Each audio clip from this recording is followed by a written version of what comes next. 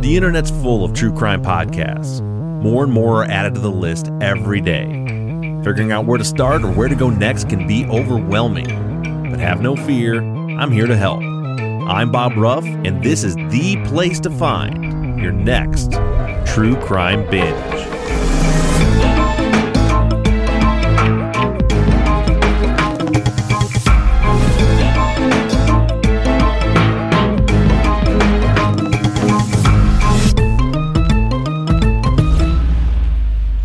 All right, I'm joined today by Kathleen Goldhar. She is the host of the 6-part series that just came out just a couple months ago called True Crime Byline. How you doing, Kathleen? I'm good. How are you? Really good. So you were in Canada still, I am. Right? Still in forever. I know. I'm not moving to your part of the world. No. Have you ever peeked down below the border, see what it's like, and then scoot back up there? I have traveled to the U.S. quite a bit, but yeah, I'm from Canada. I live here in Toronto. And so you right now you're an executive producer at Antica Productions? Yes, it's called Antica, which is, I know, strange because it's spelled Antica, but that's how you pronounce it, is Antica. Okay.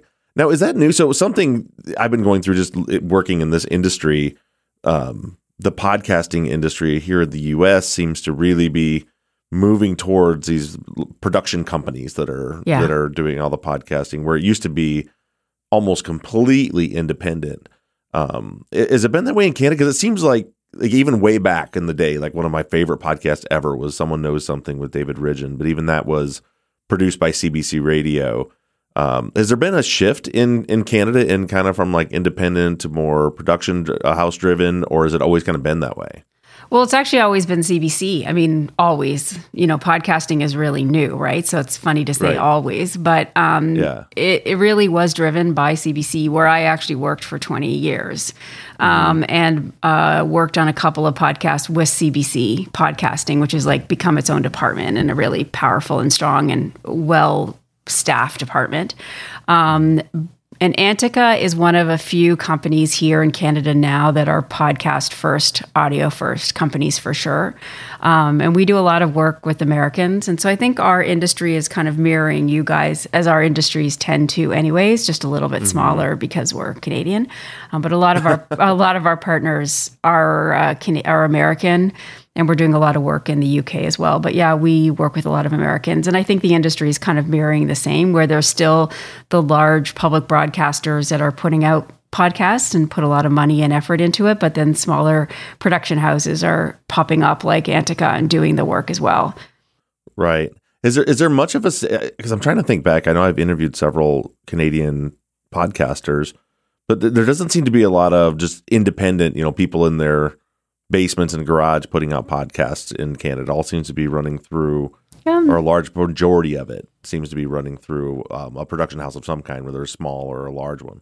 Yeah, you know what? I haven't done a really good sort of understanding of who's out there. There's so many podcasts. I'm sure there's lots of people in their basements or in their houses doing podcasts in Canada. Right. But it always comes down to Canada versus the United States. We just don't have the numbers. So it always often comes down to things like CBC being the driver because it's kind of the biggest. But yeah, Antica, from what we can understand now, we're probably the biggest independent podcast company in Canada. But it's still really, really new. So, but there are smaller companies for sure. And there are a lot of independents making their own podcasts here, just like in the States. Yeah, and it's getting less and less here. I just the industry changed. So I've been doing this since 2015. The industry kind of changed on me, and I didn't notice. And then I started getting requests for people want to talk to me about hosting projects here and there. And it's as I'm talking to these people, I'm like, is this for TV or for podcasting? Because the process has become the same. We got to pitch it to networks and do all that. But exactly, it's really intertwined now with the TV and movie worlds for sure. Mm-hmm. So tell us a little bit about yourself. You went to school for journalism, and you've been in the business of reporting, from what I can see, pretty much your whole professional career, right? Yeah, that's pretty much all I've really ever done of any worth. I did my father was a journalist. I wanted to be a print reporter, following in his footsteps. Went to journalism school and then took off and worked in the northern part of Canada, in the Yukon for a while, as a print reporter, but then moved to the middle of Canada, to Winnipeg, with the man who would become my ex-husband. And I got a job at CBC Radio, because there was no print reporting work at the time. And that kind of started my audio reporting world, and it just blew me away. I loved it. So I never really turned back. And so I spent 18 years at CBC Radio, where I was one of the original producers of a program called The Current, which became sort of CBC Radio's flagship national current affairs program. Mm-hmm. And I was there for 18 years, pretty much did everything from producing to documentaries, eventually working my way up to becoming its executive producer. And it was there that I ended up, very luckily, working with a friend of mine who was at the show with me on a podcast called Escaping NXIVM, which turned into a pretty big hit. That was about the cult NXIVM. And we got in on the ground floor of that. His friend was actually the woman who was the big whistleblower of that cult. I don't know if you remember that story, but it was he was branding women. Yeah. With his initials and his... Wasn't there a video documentary recently made about that? Yeah. HBO did The Vow and things like that. So we did the podcast called Escaping NXIVM, and it was an amazing opportunity. And it just showed me the world and the possibilities of podcasting. And I sort of never turned back. I ended up going into podcasting at CBC, working on another one, and then getting recruited to work at Antica, where I've been now for nearly 3 years.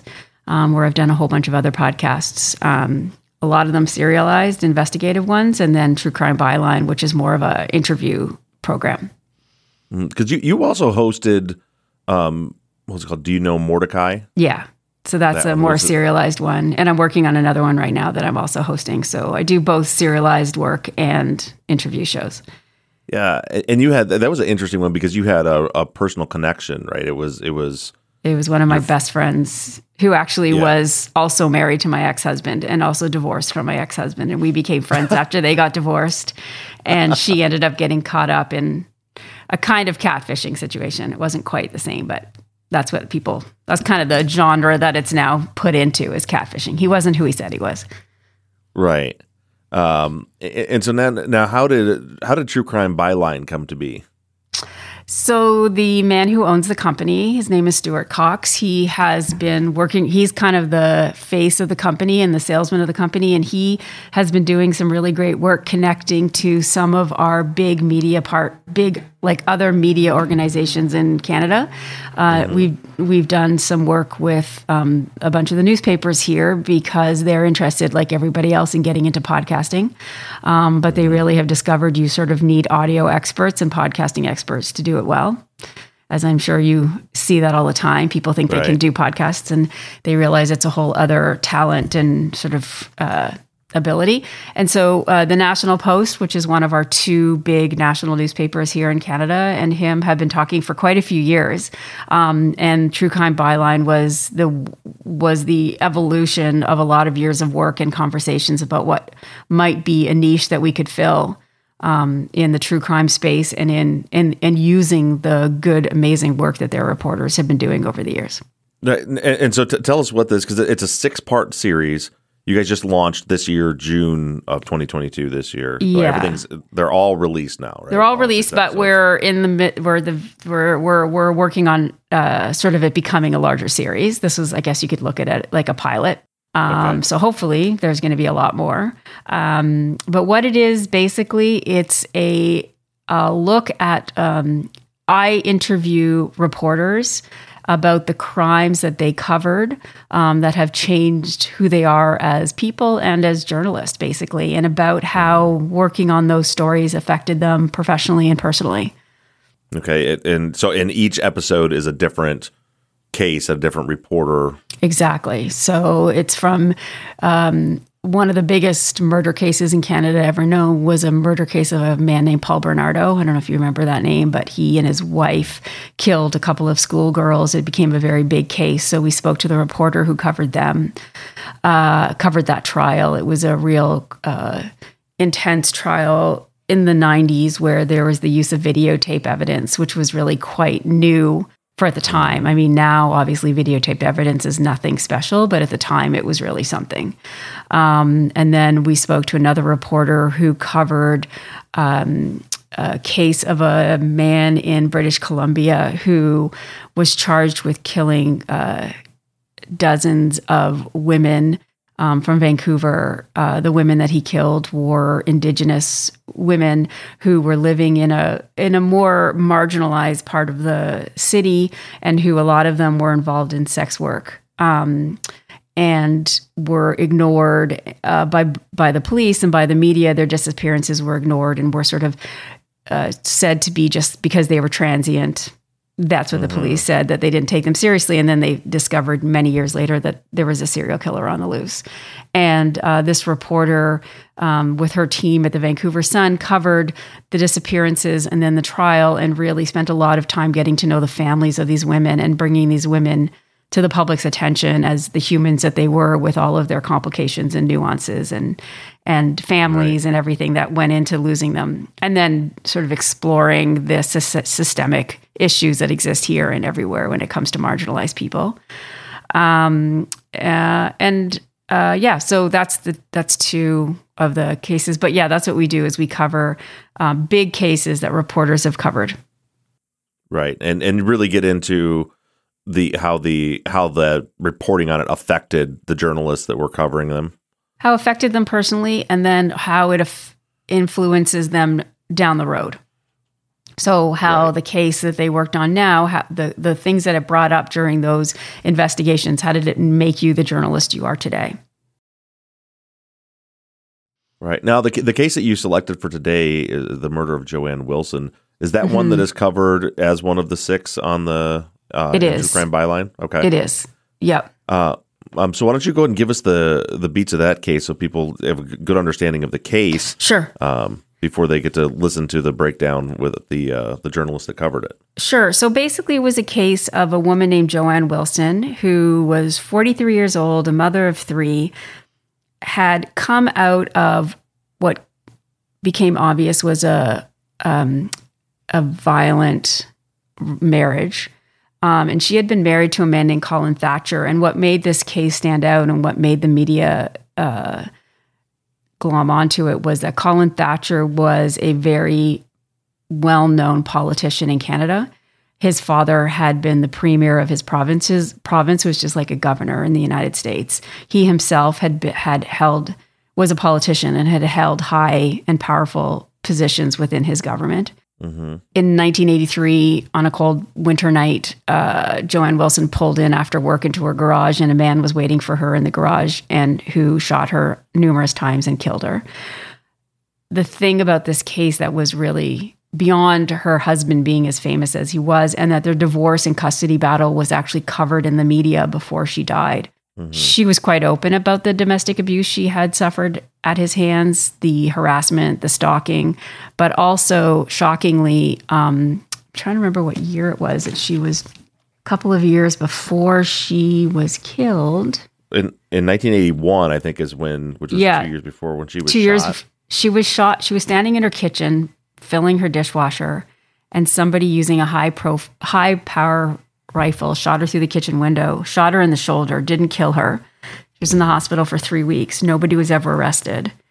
And 2 years later, she was murdered in the same home. And the thing at the time was there was all this headlines about how shocking it was that she had been killed. And then a few months later, her husband was charged and everybody was shocked. But really, if you see it in today's light and today's understanding of domestic abuse, this was not a shocking case. His harassment and his anger towards her had been ramping up, and there had been other stressors in his life as it was getting closer and closer to the day that she was going to be killed. So a few months later, he actually gets caught partly by a sting from the police they reach out to a small criminal who had actually gone to the police after she had been killed and said, look, you might in your investigation notice that I have some interactions with her husband. I want you to know that I didn't kill her, but he had actually asked me to kill her. So the police use him to help get him on tape. And he doesn't actually admit to it, but what he does say to the guy, and it became quite famous, is deny, deny, deny. So that was his advice, just always deny. Oh, so that, I guess that's not that unique of a phrase, but you always hear that denied. That came from this case? That came from this case. He just said, deny, deny, deny. That was his big advice to this guy.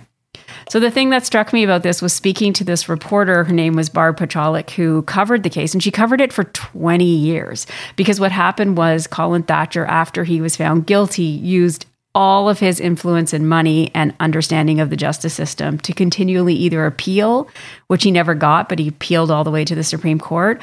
And then he tried for years to get out of his sentence early. And she covered everything about that. So in Canada here, just so people understand the difference, you get life in prison, but in Canada, life in prison for first degree murder is 25 years in prison. And rarely do you spend more than 25 years in prison. You can get deemed a dangerous offender and then you never get out. But most people, if they live past the 25-year mark, they tend to get out. They'll be forever on parole and be connected to the police, but they'll get out. Right. But he fought for many years to get out early, and he actually eventually did get out before his 25 years was up. So she covered him the entire time, and he actually even wrote a book from prison. Like he was a guy who was not uninterested in going away quietly. He wanted people to be talking about him and about his case.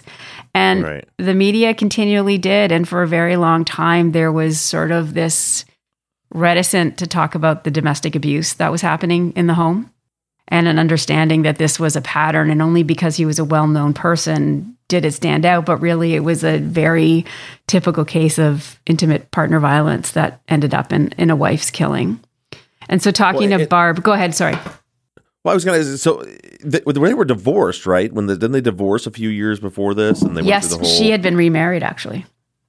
So was she remarried at that time when this was happening? Yeah. So what was the beef between? Was it still just over custody and things like that? Like why 3 years later is he still so angry with her?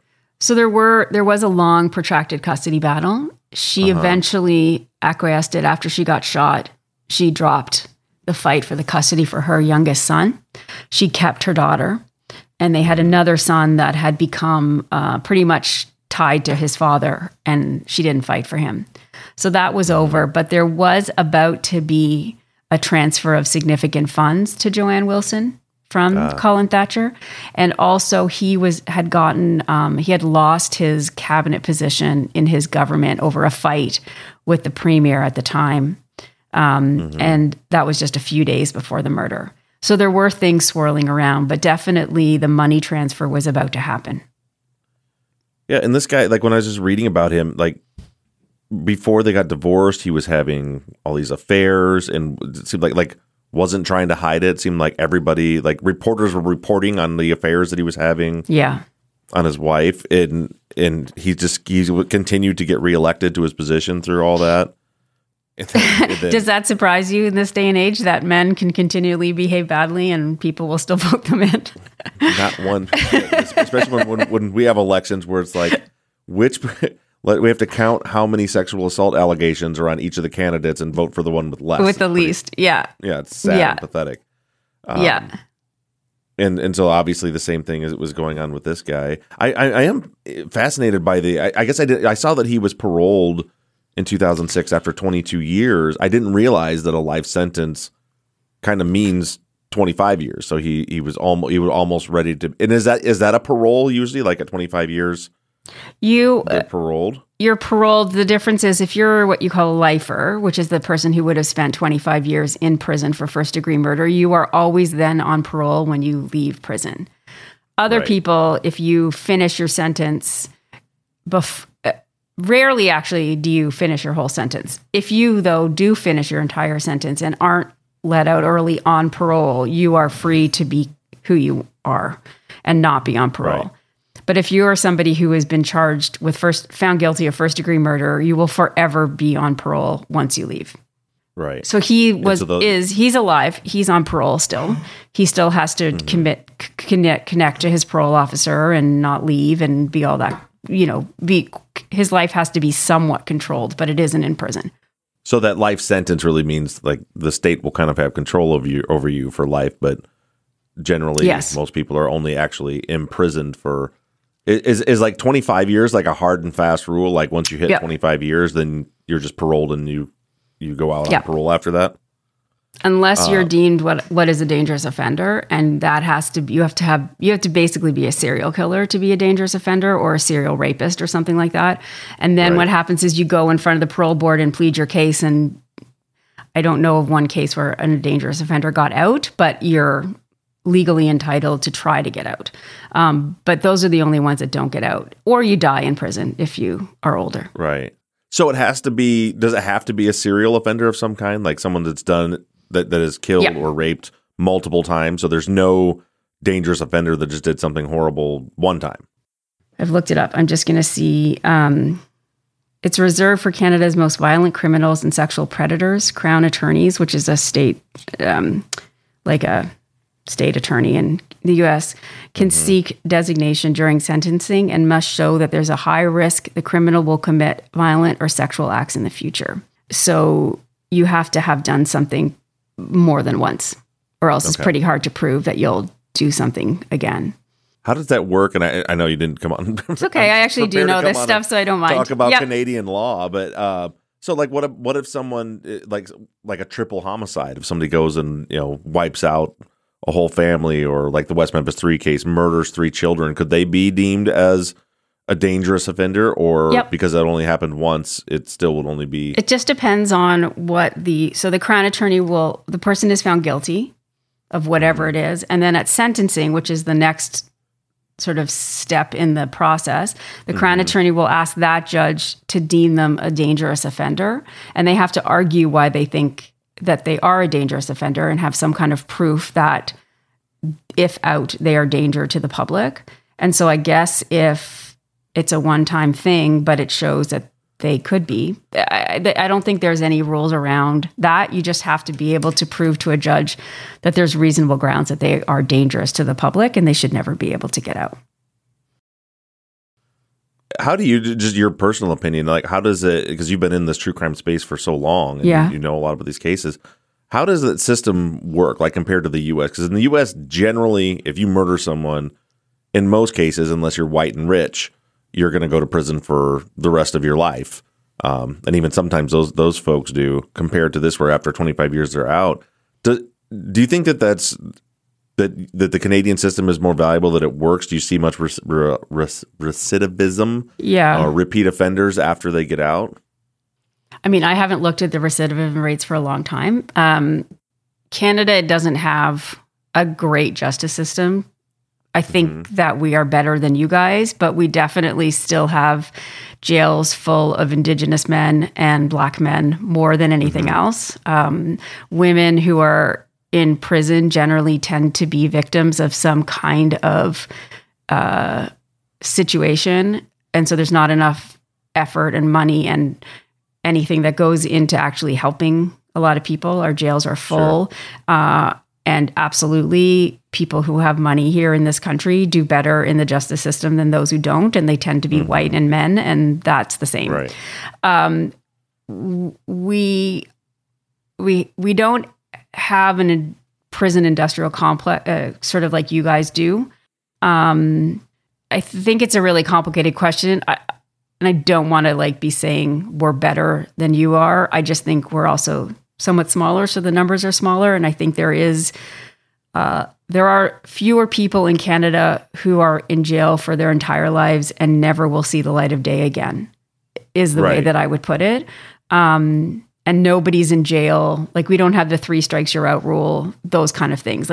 Most people don't end up in jail for doing something small and stupid, but because they are caught up in the system, they never get out. I think a lot of people cycle through and never get the chance to get their life back on track. And we have discrimination, and we have unfair systems, and we have people stuck in situations because of where they come from and who they are, just like you guys do. Right. But I just don't, I don't think we have the same, I could be proven wrong. There could be somebody there, but because nobody is sentenced for life, unless you've literally been a serial killer or a serial rapist, it's pretty hard to spend your whole life in Canada in jail. Yeah. Yeah, I'm just, because the way that you would, and our system is incredibly, I mean, my primary work is in wrongful conviction cases. Right. So I definitely. We have wrongful conviction cases here 100% and very famous ones for sure.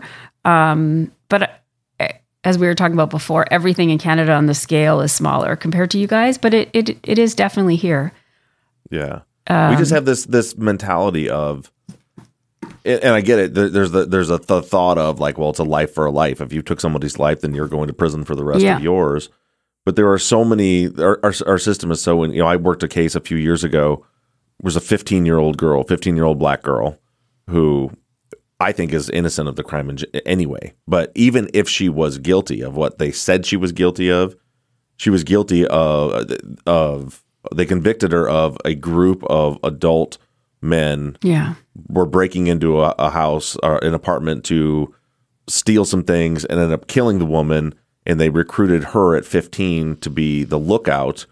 And that's what she was convicted of, and she was sentenced to life in prison. She'll never, in the American system, she will never get out. And I even talked to one of the victim's family members, the victim's only surviving family member, and even he said, he's like, even if she did this, like she was 15 and she was a lookout because, this older 15. Group of guys got her, like she should have another chance at her life again. But in the States, she doesn't get it because she doesn't have money. She's black, and she was a scapegoat essentially for the DA to be able to close the case. I mean, here in Canada, the other thing is that 15-year-old would still be considered a young offender. And some youths do get brought into adult court, but you have to argue for that, and a judge has to agree to that, and it's pretty rare. And no young offender spends their whole life in prison. So that wouldn't happen here. My guess is that case wouldn't have gone that way here. Right. So there are. I do think our system is better, but that's like is a very low bar to be better, right? Like it's not great. It's like picking the guy with the least amount of sexual assaults on his record. Exactly. But yeah, I mean, I think there is more fairness here for sure. Our crown attorneys and our judges are not elected. There's not a lot of politics that go into it. We have a tough on crime base here for sure, but not the way it is there. So I don't think politics is as wrapped up. We don't have, now I could be wrong about this. We don't have any private prisons, so there's not like a lot of money that gets involved in all of this stuff. I could be wrong. I think that's something we should fact check because I don't. Yeah. It's been a long time that I've even looked into this stuff, but it's a different system for sure, and no 15-year-old would ever go. But like I said, women in the prisons in Canada, I would suggest that 95% of them are victims of something that also get wrapped up and pulled along, and there's some man who has hurt them or many and ended up in a certain situation. What are the prisons like as far as, another huge flaw in the American system is, I talk to people that are in prison all the time, and I've talked to some guys that have gone in, spent 20 years and were able to maintain their integrity, and when they got out, were still, good, productive human beings. Right. But even they've told me, they're like, that's a struggle. Like if you go into prison as a nonviolent person, most people come out in American prisons as a violent person because our system is so, there's nothing or very little built into our system to actually rehabilitate anyone. It's all about being punitive. It's the same here. Yeah. Prisons are dangerous. Prisons are violent. Both for prisoners and for guards. They're violent, terrible places that are overcrowded and under-resourced, and programs that are supposed to be there to help rehabilitate people are few and far between. And the recidivism rate is high because they come out without any supports. I mean, just like everything else. Right. For sure. Yeah. So not all that different from from what we're dealing with. No. Well, so in this case, this guy gets out. We'll swing back into the case and the podcast. So you mentioned a couple of the cases. This one, the murder of JoAnn Wilson, is another case that's covered on your show. Yeah. True Crime Byline. And I've listened to a couple of the episodes, and it's a really interesting take. It's a deep dive where you hear a lot of the behind the scene things that you guys as journalists go through in reporting on these. Which I've as a true crime podcaster, it's not quite the same thing, but I find it super interesting because a lot of the things that are talked about, I deal with too. Being wrapped up in these cases for so long. So definitely check this out to get the full story on this case, the other 5. Her name is Kathleen Goldhar, and the podcast is called True Crime Byline. It's a 6-part series. You can binge it in a couple long drives. So check it out. It could be your next big true crime binge. And Kathleen, thank you very much for taking the time to not only join me, but let me pick your brain about your justice system and prison system. My pleasure. It was really nice to talk to you.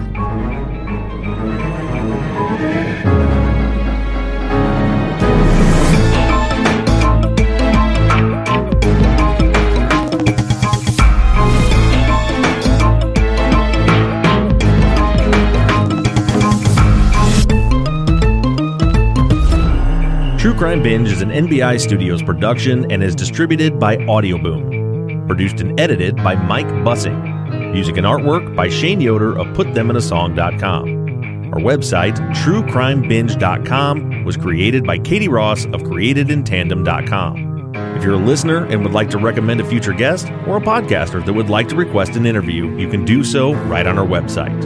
And again, that web address is TrueCrimeBinge.com. If you're enjoying the show, please do me a huge favor and take a minute to rate and review us on iTunes or whatever platform you're using to listen. And make sure you give us a follow on social media. We can be found everywhere at True Crime Binge. Thank you so much for listening, and make sure you tune in next Wednesday morning for another podcaster, another case, and another True Crime Binge.